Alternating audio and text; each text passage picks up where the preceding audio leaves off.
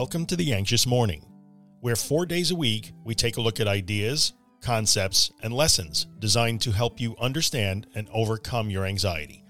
For more information, visit theanxiousmorning.com. This is a question I get asked all the time.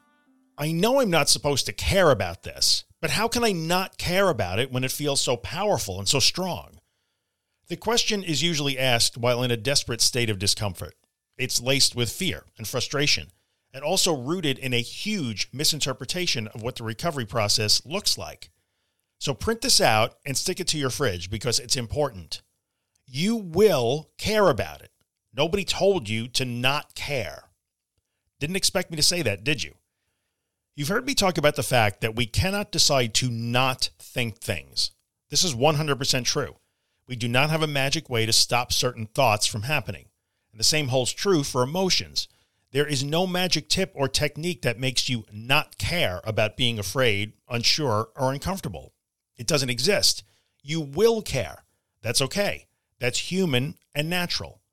I am never telling you to simply not care. I am telling you that even though you do care, you do not have to continue to act on that. There's a difference between being emotionally invested in how you feel, caring, and treating how you feel like an emergency as your default coping and navigation strategy. I so often return to the notion that more than one thing can be true at the same time. To wit, I can be terrified of my heartbeat, but also not tell people that I'm afraid so they can save me if need be. I can be afraid that I will slip away from reality or go insane and also refrain from taking protective measures that I know logically have never protected me. I can think that I might never get better and also take steps toward getting better while I think that. In all three of these cases, I absolutely will care about how I feel and what I'm thinking. It would be impossible for me to not care. My brain and yours just don't work that way. But while I am caring, I can choose to not allow that state to dictate all of my actions and choices. I can make choices and do things that contradict my state of caring. Brains are super annoying because they will care, but also super awesome because they can decide to act in opposition to that state. Now, here's where things get a bit cheeky.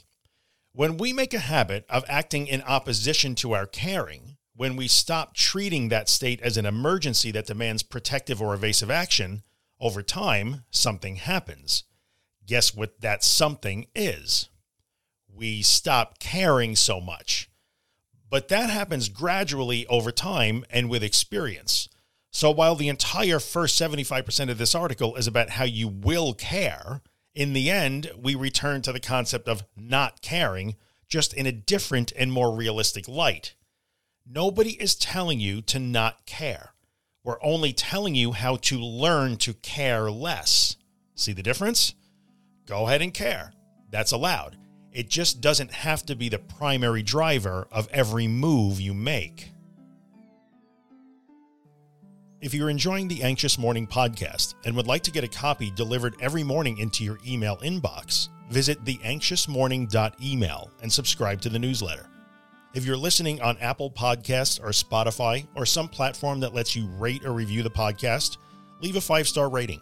Maybe write a quick review to let other people know that you love the podcast so they might find it too. It really helps me out. Thanks a bunch.